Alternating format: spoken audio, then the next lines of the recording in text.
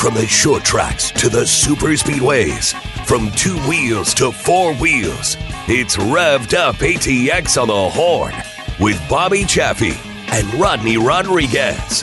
This is where Austin talks racing. Austin does talk racing right here as the Saturday morning lineup rolls on. It is Revved Up ATX on the Horn, live, local, digital, on the Horn app, your smart speaker, and at hornfm.com. We also remind you to check out and subscribe to our YouTube page, youtube.com/@thehornaustin. All your great content right there, as well as all of your podcasts at hornfm.com. Good morning, everybody. My name is Rodney Rodriguez. Across the way, Showtime Bobby Chaffee. Bobby, we've got a lot to talk about, my man. Behind the glass, it is the car chief, the crew chief up atop of the pit box. It is our man, Mr. Ty Henderson, as we dive in. Daytona in the rearview mirror. Time to get the season started, Bob. Well, except for the weather in California. Yeah, it's nice to get to see. Daytona was great, and Daytona was fun, and there was a lot of stories. I was worried about that one getting rained out. And then now we're at California and fixing to be in a holding pattern because of Mother Nature the next couple of days. Yes, we will update you about that throughout the morning as that we're continuing to see stuff get postponed, which is going to make for some interesting activity once we get to the point where we do get cars on the track. And bottom of the hour, around 11:25, we will talk to Nate Ryan with NBC Sports there at California. He had a great article this week that he put together talking about the future of California Speedway and such. What's going to happen with all of that? This situation won't help any of that. The more you get delayed, the people are going to leave, whatever, but we'll dive into that bottom of the hour. We do have to recap the Daytona 500 later on in the program. Pit stop news and notes, places for races, Supercross back in Texas as they hit Arlington, and then we've got news as well about the NTT IndyCar Series as they'll be firing off as well over there in DFW at Texas Motor Speedway coming up at the beginning of April. Let's hit this thing over with the whole shot, and I'll tell you the whole shot. I was trying to figure out what to do with the whole shot, and I walked in this morning, and when I come in, Ty's on the pit box, and he says, "Hey, dude, I watched the whole Daytona 500. I want to ask you guys some questions." I'm like, man, you are tying right in to what I'm going to whole shot about, because that's the newer NASCAR fans right there. You have this 52 lead changes. I mean, just everything that we saw in this event. You have a great finish. Old NASCAR fan, older, longer tenured NASCAR fans, it's horrible. What too many cautions, not enough overtime. Aren't those the same people that complain when a race would finish under caution, though? Right. It can't end under yellow. Remember 1998, that race? Well, everybody wanted that to end under yellow. Of course they did. That's when Earnhardt wins his race. But that's all week what I've heard, where you've had folks that maybe latched onto this, maybe started watching last year during the pandemic, and they're like, this was really good. I like how this played out. This car, it's beginning to make sense what you guys talk about on the show with this car and what the car does, and first-time winner and single-car team, all of that. And then the longer tenured fan is, no, what? I didn't want the dark horse to win. I want Kyle Larson to win, and it's like, guys, what do we have to do? What do we have to do? What I hope happens at some point, NASCAR just says, do like the NFL. This is what it is. Mm-hmm. We'll review this on biannual basis or whatever they do. Right, just let it be. Just let it be. Too damn bad. This is what you get. Well, it's going to end up with Big Bill France, it was that way. Of course it was. I mean, and then with Bill Jr., it was that way. They ran the sport with an iron fist, but because they ran that sport with an iron fist, it's still successful. That's why it's been around for 75 years. And here's the other part about it. I mean, when it's dying, lackluster, whatever. You average 8.8 whatever million people that watch that thing. It peaked just over 10 million. And the thing, what people, because people are going to, well, yes, that's true. Older NASCAR fan, yes, that's true. But the numbers are down from last year. Well, maybe that number's down, but I'll tell you what's up is the share, which is the more important. 15.16 was the share of that race. 15% of TVs or whatever's that were on in this entire country were watching that. That is a damn good number. It may have been down, but it dominated the TV. Absolutely. It dominated TV, all of it. Cable, sports, all of it. It dominated everything. On a weekend that Tiger Woods was playing, Tiger Woods was in golf. NBA All-Star game. NASCAR usually whips that one's ass anyway. Well, that was pretty rough anyway. That was the lowest ratings ever in the history of the NBA All-Star game. Absolutely. Understandably why. I mean, but this right here, you look at this and it's like, I'm not sure what else you can do right here to, and I've talked to a lot of folks that have been NASCAR folks for a long time that say what they're doing, whether it be like with the Clash and the music and all of this other pre-race shows and all of that, they're catering to the new fan. Well, you're damn right. They need to. They have to. Yeah. Because all these old folks that complain and moan all the time, they're going to eventually die off. And they ain't watching anyway, but watch every lap. They're not. They claim they ain't watching, but they know every single thing that happened that week. It's entertainment. You go and you watch any big event, and the whole thing is, when the rest of the season. Now that we get rolling, now you won't have all of that until we get to some other events later in the season. But that's really. I mean, I talked to a guy this week that said it's made for TV. Oh, yeah, you think? It is now. When TV is fixing to pony up the billions of dollars that they're going to pay, will it be NFL-style numbers? No. Will it be Major League Baseball numbers? No. Well, but it's going to be up there. It's going to be record-setting prices made for the TV package that's coming up with this new media rights deal. And it's a lot of eyeballs, and a lot of it is. I mean, and with Daytona, and this is something that we'll talk to Ty about, because Ty's got to put money on this thing, for crying out loud. So that's where he gets honed into that, and he it made him watch the race differently. But that's where Ty, you sit here and you listen to us when we're talking about all these, Kyle Larsons and all of this stuff. But you were rattling off, Chris Buescher and all these different guys. I mean, that right there, not a bad thing, I would think, is somebody just putting eyeballs on this to see different people doing stuff. No, I learned so much just sitting there watching, and I had a few guys I had Eric Jones in the Gun to Rosa car knocked out a little early, which I was disappointed about. But I picked 5 guys, put a little bit of money on them, and just I was going to watch anyways, but just make things interesting like I always do. But yeah, I mean, I learned a lot of the names. I knew a lot of the big names just from watching ESPN and being around you guys, but. Some of the ins and outs. I had some questions about the pit stops and how choosing when you go in affects the end of the race. Mm-hmm. Well, basically that was more manufacturer-based, really, because you saw a lot of manufacturers pit together. And then there's always that pit window where you have about 5 or 6 laps, depending on manufacturer, engine builder, and stuff like that can determine when you want to pit. You want to pit early, especially at the super speedway, but the more important part at the speedways is to where you want to pit together with all of your manufacturer brethren. Yeah. Okay. Yeah. And that's, the way this thing shook out. I mean, the interesting part about this was, because we talk about it so many different times, what I thought was neat after I kind of started, went back and rewatched it, was that you had a Chevy, a Ford, and a Toyota, 1, 2, 3. And, of course, that's going to go back to, but if they'd have restarted again, they would have teamed up. But don't what if it, because that's not the way it works. Next flag ends it. I like that rule, personally.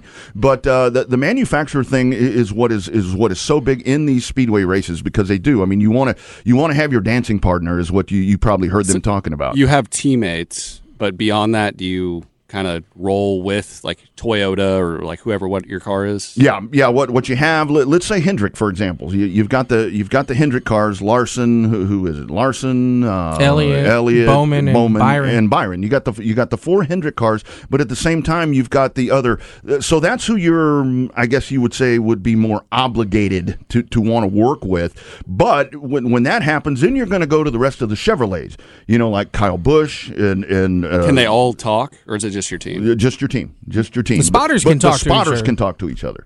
So they're making deals, dude. You want to talk about that's one of the coolest things to watch during a NASCAR race is you go to the spotter stand, and those guys are just like they're hauling ass back and forth, trying to find somebody to work with. And the cool thing about that is, even with that, we can say all the Chevrolets, but maybe Kyle Busch's car, for whatever reason, works better with Alex Bowman's car, and it doesn't work so well with Kyle Larson's. And that's the beauty of the stuff that you can't rig.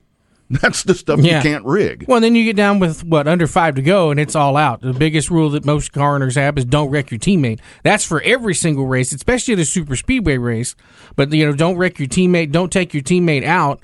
When it gets to the white flag, it's just anything goes. We saw that last year when Austin Cindric threw the block on Brian Blaney to take him to the win for the Daytona 500. So I've really questioned the restart there with the RCR teammates with Kyle Busch and Austin Dillon, but there for a minute I thought Busch was in that catbird seat, but like you said, that was really early. That was 10 to go. Mm-hmm. Yeah, it really was. So how did Ricky Steinhaus, right? Yeah, Stenhouse. Stenhouse. So he's on a team by himself, though, right? Single car team. So is that doesn't happen very often? That does not happen very often. And when we talk about it, if it's going to happen, it usually happens at Daytona or Talladega or now maybe Atlanta because they produce this sort of racing. Why are those races different, though? Those are just wide open. The pack racing that all of those cars together, everybody racing together all day long on these big. So it's not usually like that? They spread them out because Daytona, Talladega, Atlanta, that's 2.5 mile racetracks. And the pack racing, because it's all about clean air, it's all about working with your teammate. When we start getting to even California this week, we'll see that, not to the extent that we just saw it, but once we get to the 1.5 miles like Texas, we start racing at the short tracks. They'll spread it out. And that's where that dancing partner that we talk about. That's where there's a lot more flexibility because you just gotta find somebody because you don't have all 38 of them running right there together. Yeah, it's definitely a lot different when you get to the regular racetracks where you'll notice the difference in the quality of the team, if you will, where like a Rick Ware Racing was able to run in the top 15 at a super speedway. They'll be running top 30 when we get to California, Texas, Bristol, some of these other races coming up. Yeah, like this team right here, the JTG team with Stenhouse. Brad Daugherty is part owner of that as well. But they were once a multi-car team. They had two. I think they were a 2-car team. And what they one charter, 2 cars. That's right, 1 charter, 2 cars. But what they went in and did, they were like, we don't have the budget of Hendrick. We don't have the budget of Joe Gibbs. We need to thin this thing out. 1 car, they kept Ricky Stenhouse, which in my opinion, and for Stenhouse, this win is so big because, I mean, the Danica jokes right off the bat. I mean, you're sitting there waiting for him. Did he date her? He dated her when they were both racing? When they were both racing. Ooh. For a long time, For a long time, yeah. Were they teammates out there? No, they were actually separate. He was in a Ford, she was in a Chevrolet, so they were totally opposite. And they got together a few times. They did. Literally. They did. They had similar luck. It seemed like with them because Stenhouse, the rap on him, I guess if you want to say the rap. I think I even joked about it last week when we talked about the big one. I said it might be Stenhouse that causes it, and it's just because he's had that's the luck that he's had, but a lot of that's been equipment.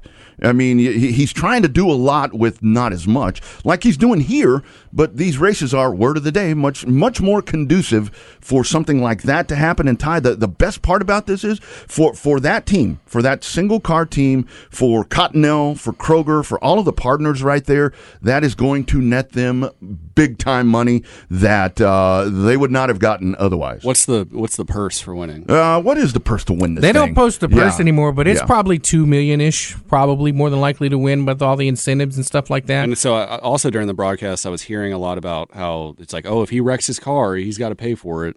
That was a special situation. That was Pastrana. So Pastrana was in. He did a lot better than people thought. Right? He got 11th. He had never run in a cup race, especially in this juggernaut right here. I mean, this is so much of this is you sit and you watch this, and you're watching the guy behind the wheel, but the spotters that we talk about, the guys up top, they're the ones. That is the most fascinating thing to listen to. Is you're sitting there driving, and you got a guy, you got somebody to the inside, go high, and it's like, hell, you just do what they say. It's like, go high, you're going 200 some odd miles an hour, and you just can't see anything. You're restricted here. You've got mirrors everywhere, but you're moving at lightning pace. And it's like it's one of those things where go to the inside. I'd be like, oh man, it's crazy. It was crazy how calm they acted during the crashes, though. I mean, it seemed like most of them. I mean, they were pissed off they crashed, but they weren't scared they were going to get killed or anything. Well, that's super speedway racing, though. It's not a matter of if the big one's coming; it's just a matter of when the big. And one how many big crashes were there? Like Three or four, yeah. At least three that I know, but maybe four. And that's that's another thing that folks really frown on.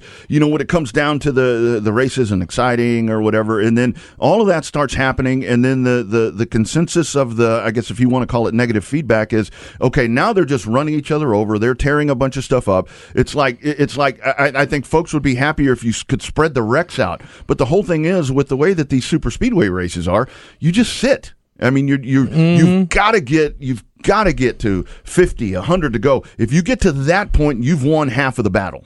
That's right. Yeah, easily winning half the battle. If you can survive a couple of big ones, that's how you end up being right there where you need to be at the end. Where was Stenhouse when he came up?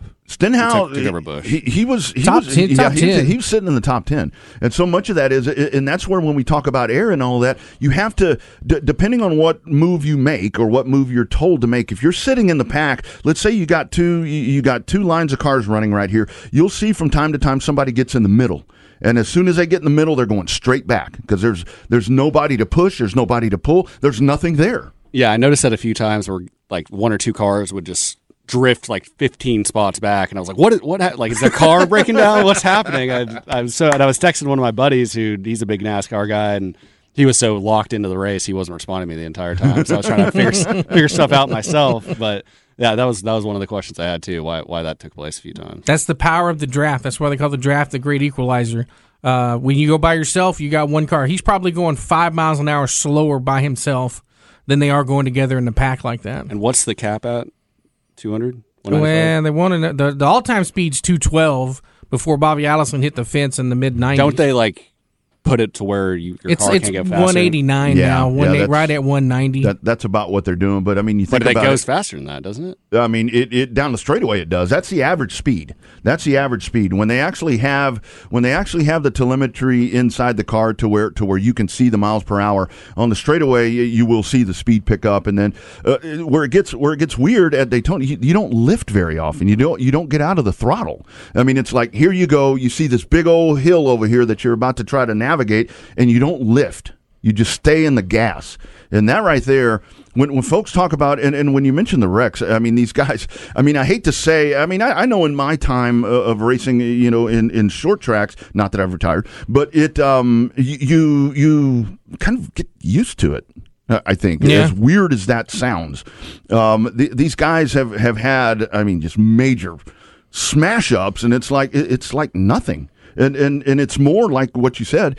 Every now and then you'll see a guy a little shook up, when he gets out of the car. Thing is, when you see the window net come down, that means they're okay. That's the rule. You have a wreck, you put that net down, you're okay. But it is, more often than not, they're pissed more than anything else. Usually away from a super speedway race, though. Like if they get into it and they crash, then they're really upset. I wanted to see like a fight between. Has not happened? That happens every once in a while, right? Or they get each other's faces. That's the biggest appeal of this race in 1979. It came down to the end. Cale Yarborough and Donnie Allison. They wipe each other out. AJ Foyt, Darrell Waltrip, and Richard Petty are about a half a track behind. The two leaders crash going into turn 3. They come down to the bottom. Those guys float by. Richard Petty wins, and then he was mentioning Bobby Allison. So Donnie Allison's his brother. Here comes Bobby Allison, who had a run-in with Cale Yarborough that day also, and boom, it was on right there. One of the biggest moments in NASCAR history. You had a big knockdown. Did the crowd erupt? Oh my God! It changed the course of NASCAR forever because there was a blizzard that covered, kind of like now with the blizzard covering 3/4 of the United States. And they were all snowed in, didn't have anything to do, and it was the first ever live 3 channels Daytona 500 on CBS. One of 3 channels. Storm. Perfect Storm changed the course of NASCAR forever. There is Perfect Storm. Look that up. There is a documentary from Fox Sports about that entire presentation. Is that what it's called? The Perfect Storm. The Perfect Storm, and it explains it. And that's they still. I mean, you still get a little bit of that. And now that we've gotten away from Daytona, it seems like what you get more of at Daytona is they get out of the car and they're talking about someone. Mm-hmm. Where now when we start getting into the more intermediate, into the short track, that's where you may have a little pushing and shoving, and more often than not, it's the teams. A lot of the teams, the drivers, the PR guys try to get the drivers out of there as fast as they can. But there'd be a lot of pushing and shoving. At least they didn't have to deal with the finish of the Xfinity race. That was even worse. 3 wide, couple inches apart. That was insane. And it's just, I mean, it really is just a byproduct of what happens at the super speedways. And, you know, it drives me mad each and every time. I don't know why I let it get to me, but it's every super speedway race, it's the same thing, you know, when it comes down to the pack racing, the wrecking the cars, and then when you have the finish right here. I would much rather see this than, you know, I mean, remember when Indianapolis finishes under yellow. There was an uproar about that. Without even attempting it. I mean, it's the rules at Indianapolis, so let's say 500 miles regardless of what happens. Right. You have 5 laps to go. You have a wreck, and, you know, it's going to take, hypothetically, 8 laps to clean up the racetrack. They're going to keep them running under yellow. The laps will count. They'll come down to the white flag. Yellow and the white will wave, and then the checkered and the yellow will wave. Race is over. So they win the race going like half the speed? Exactly. And people are bitching about this finish. Well, so they go to like replay, like video review, right? And if he has like enough of a gap between him and the next guy, that's when they call it. Well, that's for the Cup race how it works. They go to the timing with the caution lights and use the cameras and video and everything else to determine who's ahead. That's what they did at the Xfinity race on Saturday night. You had guys 3 wide. The equivalent of maybe 6-7 inches was the difference between first and second, and another 6-7 inches was the difference back to third. They were 3 wide. Had to look at an overhead view, a side view, in-car view, everything to determine who won that Xfinity Series race. The cars have transponders in them, and there are scoring loops in the racetrack. I've got Chris Wright, friend of ours. He now works for NASCAR. He's like in charge of scoring. There are times where he goes out and manually places these scoring loops into the asphalt. It's pretty crazy stuff. So what would be the alternative to finishing it like that, though? Just cleaning it up and doing a restart and restart and restart? That's what folks want. You know, but I mean, that's what I wanted. Well, I was like, let's get this going again. Yeah, but the whole thing is, though, so this wound up being what'd they say, Daytona 530. Yeah, it was super long. They ran 30 extra miles. 15 extra laps, I think. Yeah. So that's one way to do it. But, you know, I can't help but think, but I mean, if you do that, I mean, the monotony that you're going to have right there, because you're just going to continue to tear stuff up. People are just going to wreck on like every time. I would assume so. I mean, it's until you run out of cars. Yeah, and you know that's where. I mean, it's a good thing because if you're way back, hell, you may end up. I was just confused. When it happened because they were like, it sounded like it was Tony Stewart and. Yeah. Whoever else, the commentators are like, this might be keep going, and then all of a sudden it just panned to Stenhouse's team, and they were celebrating, and I was like, what happened? So to clarify that rule, what happens is NASCAR overtime. Let's say you come down, green flag comes out, you race back around. If there's a caution before you get to the next flag, which would be the one to go. Then you re-rack it, you clean that up, and you do it again. They'll do that as many times as needed, but, you know, if you start, you go around, and you take the next flag, you take the white flag, you keep going, you're on that final lap, next flag ends it. If it's yellow, it's done. And that's where they go back to the scoring loops and all of that. So if they would have kept wrecking on the first lap. That's right. It just kept hypothetically could have gone on forever. That's right. Endless attempts. That's right. But NASCAR used to end like we were talking about with Indianapolis, where it would end under yellow. Where it was different is going back to the 1979 race. So A.J. Foyt was actually in a spot.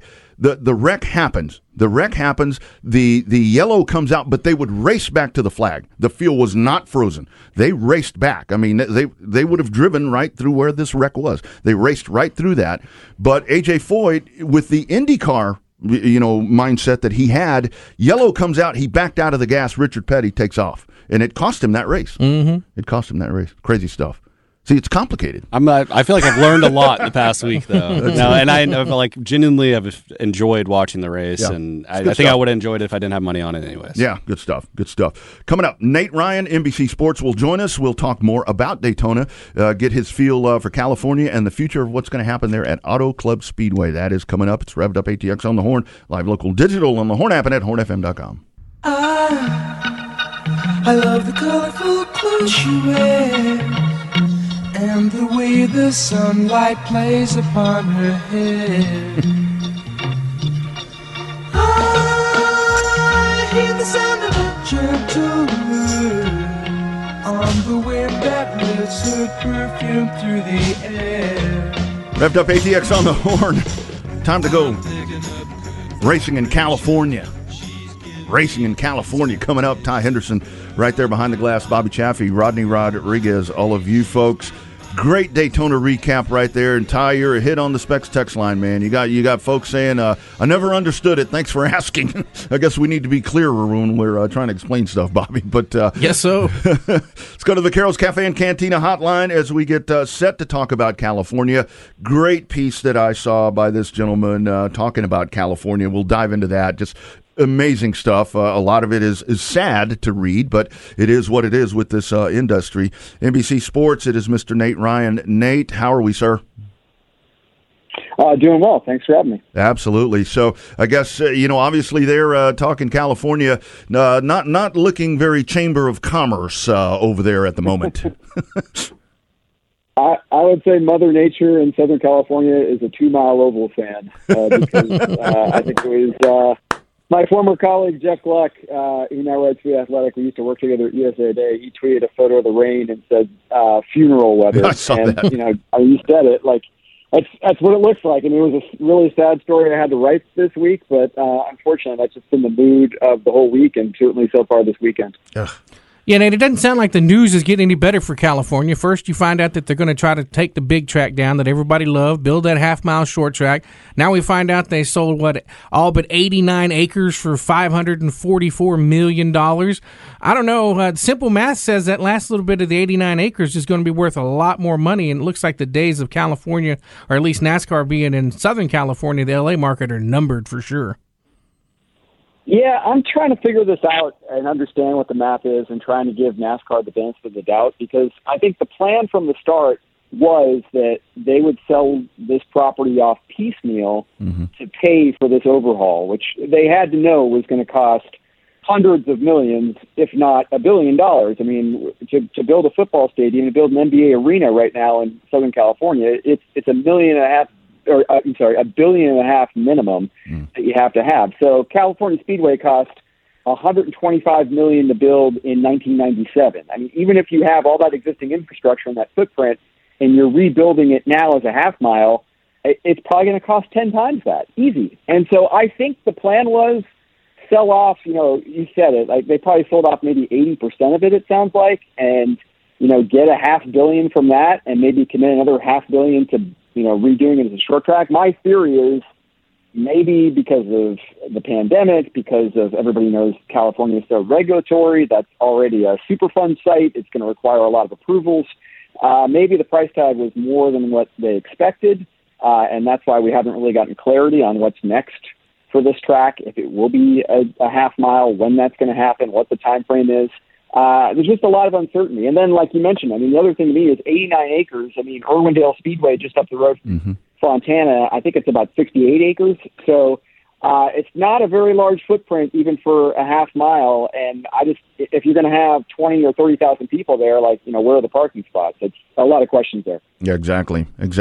Nate, and here in Texas, we just have things like this just scare us. I mean, this is what's happened to all of our asphalt short tracks in this state. Obviously, Texas World Speedway. The stories there about we've lost asphalt racing here, but this is really just a byproduct. It seems like to where the land just it's more valuable than the current use. As weird as that is to say, with a multi-million-dollar racetrack operation. Yeah, and like you said, I mean, you guys have a history up there with Texas World Speedway. I mean, very sad what happened there. I mean, again, like a similar situation where someone decided it's better as a subdivision or whatever than a racetrack. And this happens time and again in Southern California where, I don't need to tell anybody that property values are just so sky high there and always go up. This is what happened to Ontario Motor Speedway. Yep. This is what happened to Riverside National Raceway. In both of those instances, the land value became more than what people thought the racetrack was worth. And when that happens, unfortunately, it's really hard to keep these things running. Mm-hmm. Yeah, it definitely makes an eyebrow raise for us just because of Texas Motor Speedway. Obviously, you remember going to TMS when TMS was the only thing out there. It was in the middle of a field. Now when you go out there, there's a Buc-ee's, there's an outlet mall, there's distribution centers and all of that. The days may be numbered for TMS, especially since it's not considered one of the most fan favorite racetracks nowadays. I mean, I'll tell you, like when I wrote this in that story on NBCSports.com that people could find, when they opened California Speedway in 1997, if you would have told me that place was going to have a 25-year run as a 2-mile oval, I would have said you were crazy. I mean, It felt like it was going to be there forever. And same vibes with Texas Motor Speedway. I mean, when they opened that place, the same year they opened Texas, 2 months before they opened Fontana, the same vibes, the same feeling of this place is going to be here for permanently. This is NASCAR's stake in the Lone Star State. And now you look at everything that's transpired with Texas, especially since they did the reconfiguration 6 years ago, where drivers haven't been happy of it, but both NASCAR and IndyCar, they don't like how the turns are different. I don't know if it's had the most positive effect on the racing. And, yeah, with all that development, you've got the mall across the street. You've got an In-N-Out. You've got all this stuff going on around Texas Motor Speedway. That land, I would think, is a lot more valuable. And just like Fontana, that it sits right at the juncture of all those major thoroughfares and highways. And we're hearing the same thing about other speedways that unfortunately have gone defunct in NASCAR. I mean, Kentucky Speedway, Chicagoland Speedway, same stories. I don't know. Chicagoland Speedway is going to have a Supercross event this year, but Kentucky, we haven't gotten any clarity on what's to come there in terms of their racing schedule. Both of those speedways are unfortunately prime candidates for warehouse space. I mean, they're surrounded by all of these big warehouses that, we live in the age of Amazon. And unfortunately, I think that's put a lot of racetracks in jeopardy. Absolutely. Nate Ryan, NBC Sports, joining us. Great article right there as he talked about NBCSports.com. Check that out. So Nate, it's just, with Southern California, that's a market that NASCAR, you mentioned all of the speedways right there. It's just such a great, rich history right there.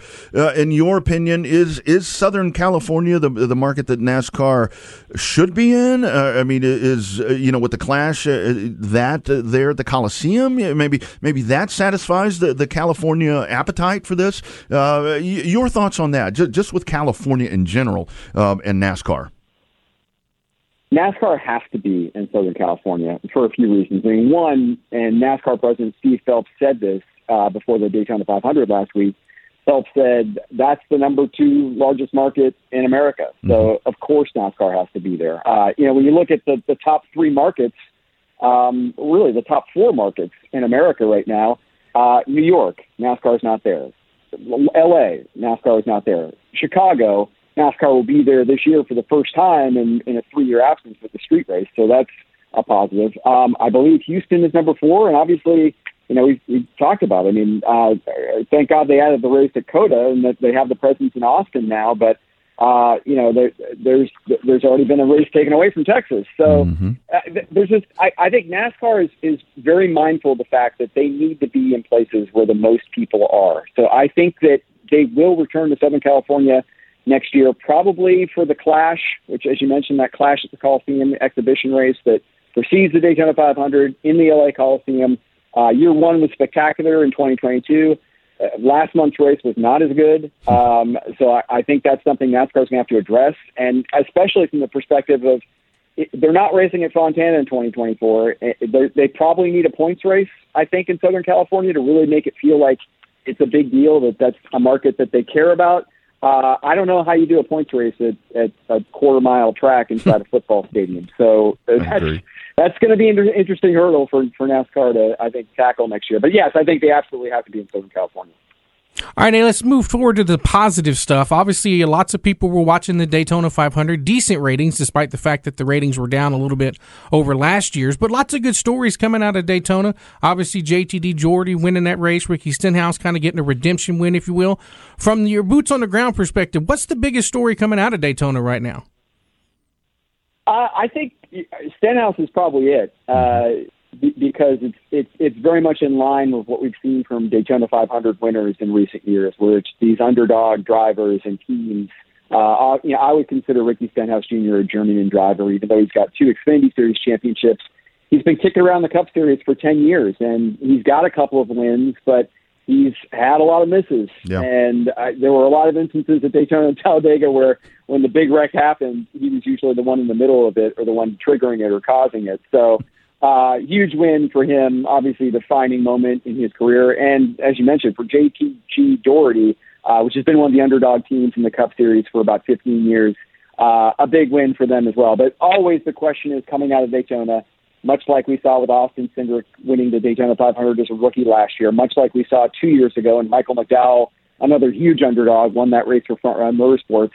Can it be sustained? That's going to be the big question going forward, because Daytona is unlike any other track and race that you guys know on the schedule. Yeah, Nate, I would love your thoughts. Obviously, after year number one with the next gen car, as it's called, NASCAR going back and constantly working on this car, doing things. The safety things, were things that came up, and obviously that's of most importance. But it really seems like NASCAR has done some really nice due diligence right here throughout the offseason to go and tweak things that, in their opinion, through the R&D, needed to be done to make this car even better and safer.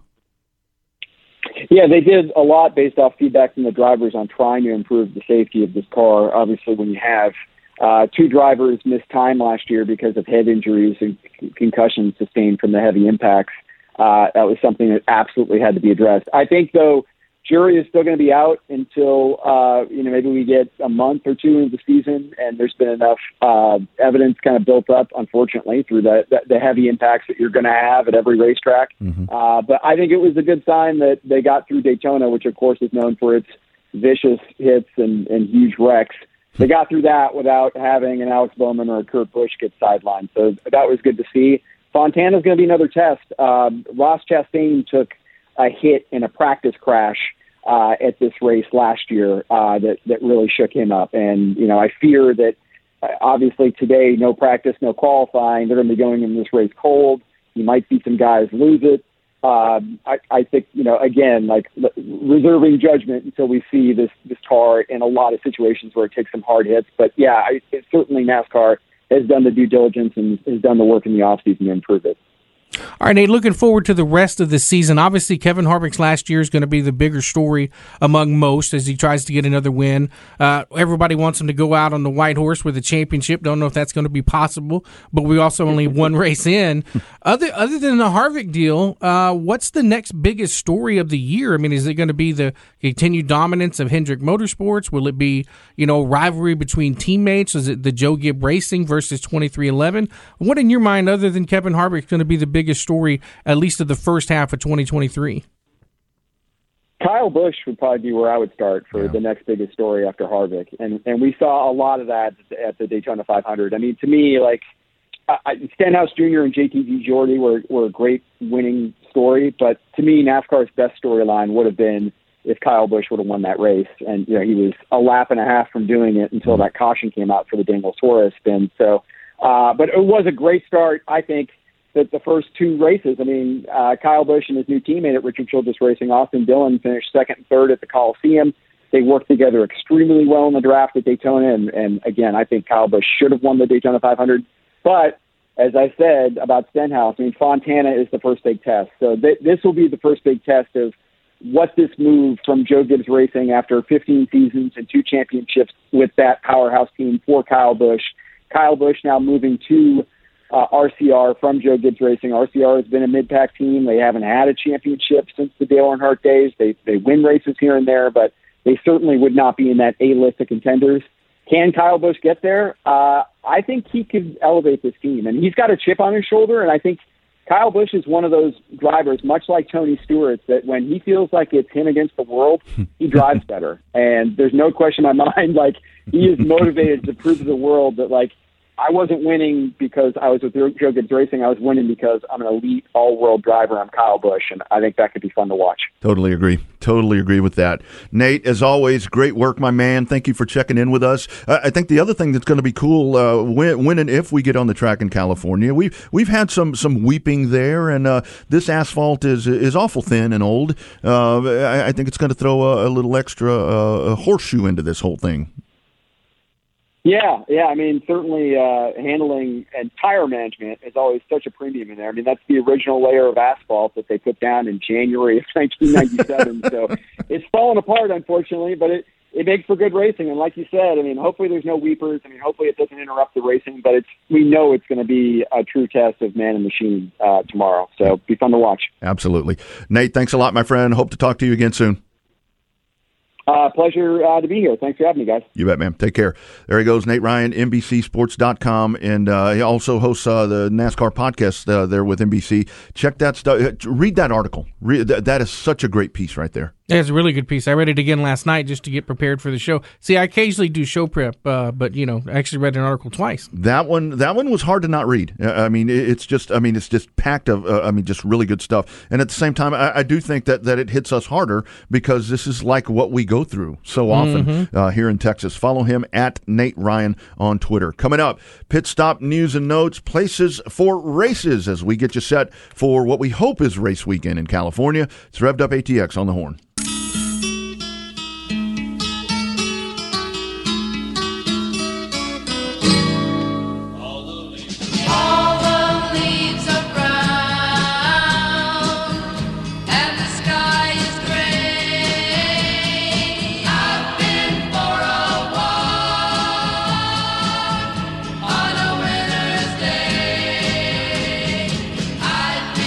Revved Up ATX on the Horn.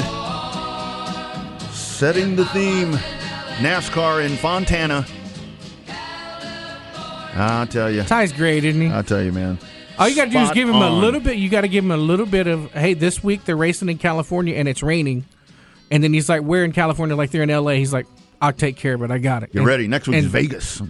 That's right. Next week is Vegas, and that's part of this. And I wanted to touch on that with Nate, but it's hard to get everything in with. He's just so good. There's things you want to ask, and you just run out of time. But that is the beauty of this because we'll try to race today or tomorrow for Cup. This thing will just continue to roll on with this West Coast swing that will make it a little bit easier.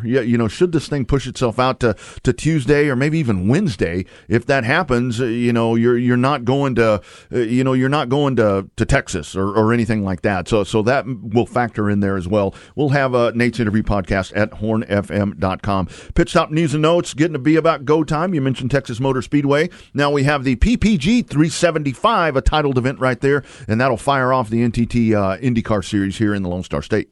Yeah, it does. That's a big news for TMS. Obviously, Penske doing that business-to-business deal. PPG a sponsor on the IndyCar side and the Cup side. So Roger Penske's the king of business-to-business deals. Yeah, he is. Also saw this week at speedsport.com that IndyCar doing a little bit of, it's not going to be R&D because it's happening. They'll allow alternative tires at the shorter tracks. They'll be trying that right there. So again, IndyCar really working hard to hone in that product. I think it's one of those things to where IndyCar is going to continue to work, and we'll see how the season shakes out for them because once again they have a loaded driver roster, and I love the IndyCars on the ovals, but I get there's just not enough of them. I know, I totally get that, and at the same time, in the past, if you go back and you hate to talk about racing tragedies, but when IndyCars had them, it's on those high speed ovals, but they've done a great job,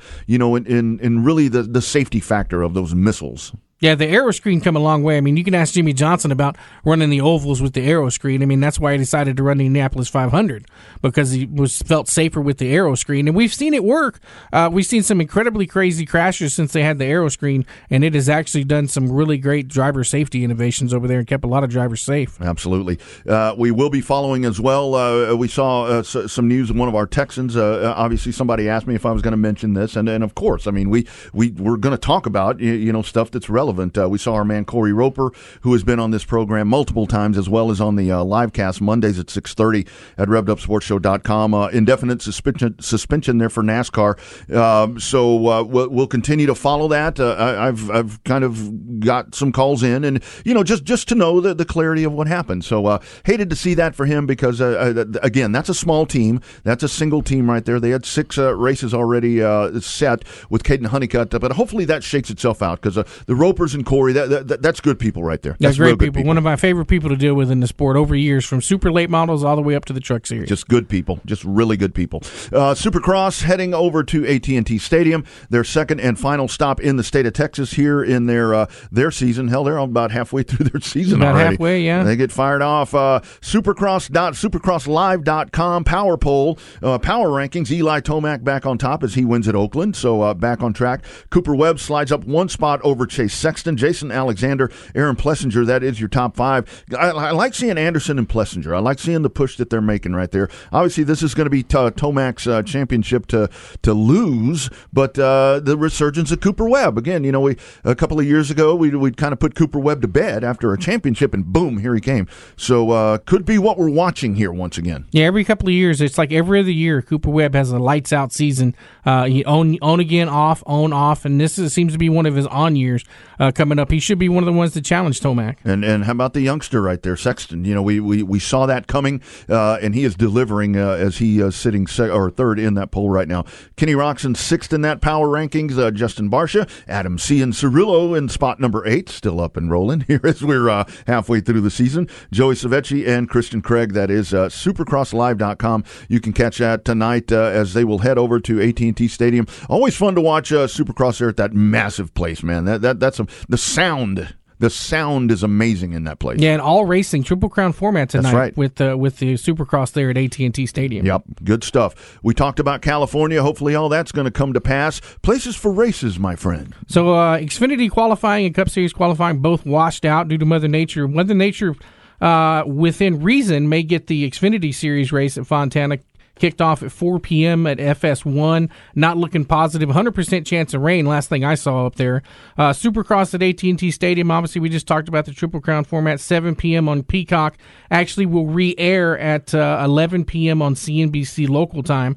Tomorrow, you've got race day on FS1 starting at 1 p.m. Then you switch to the race day on Fox from 1:30 to 2:30. And then the Pala Casino 400 Cup Series race supposed to kick off at 2:30 there on Network Fox. Could kick off an hour earlier depending on weather, so check social media for that. We'll try to stay on top of that as much as we can.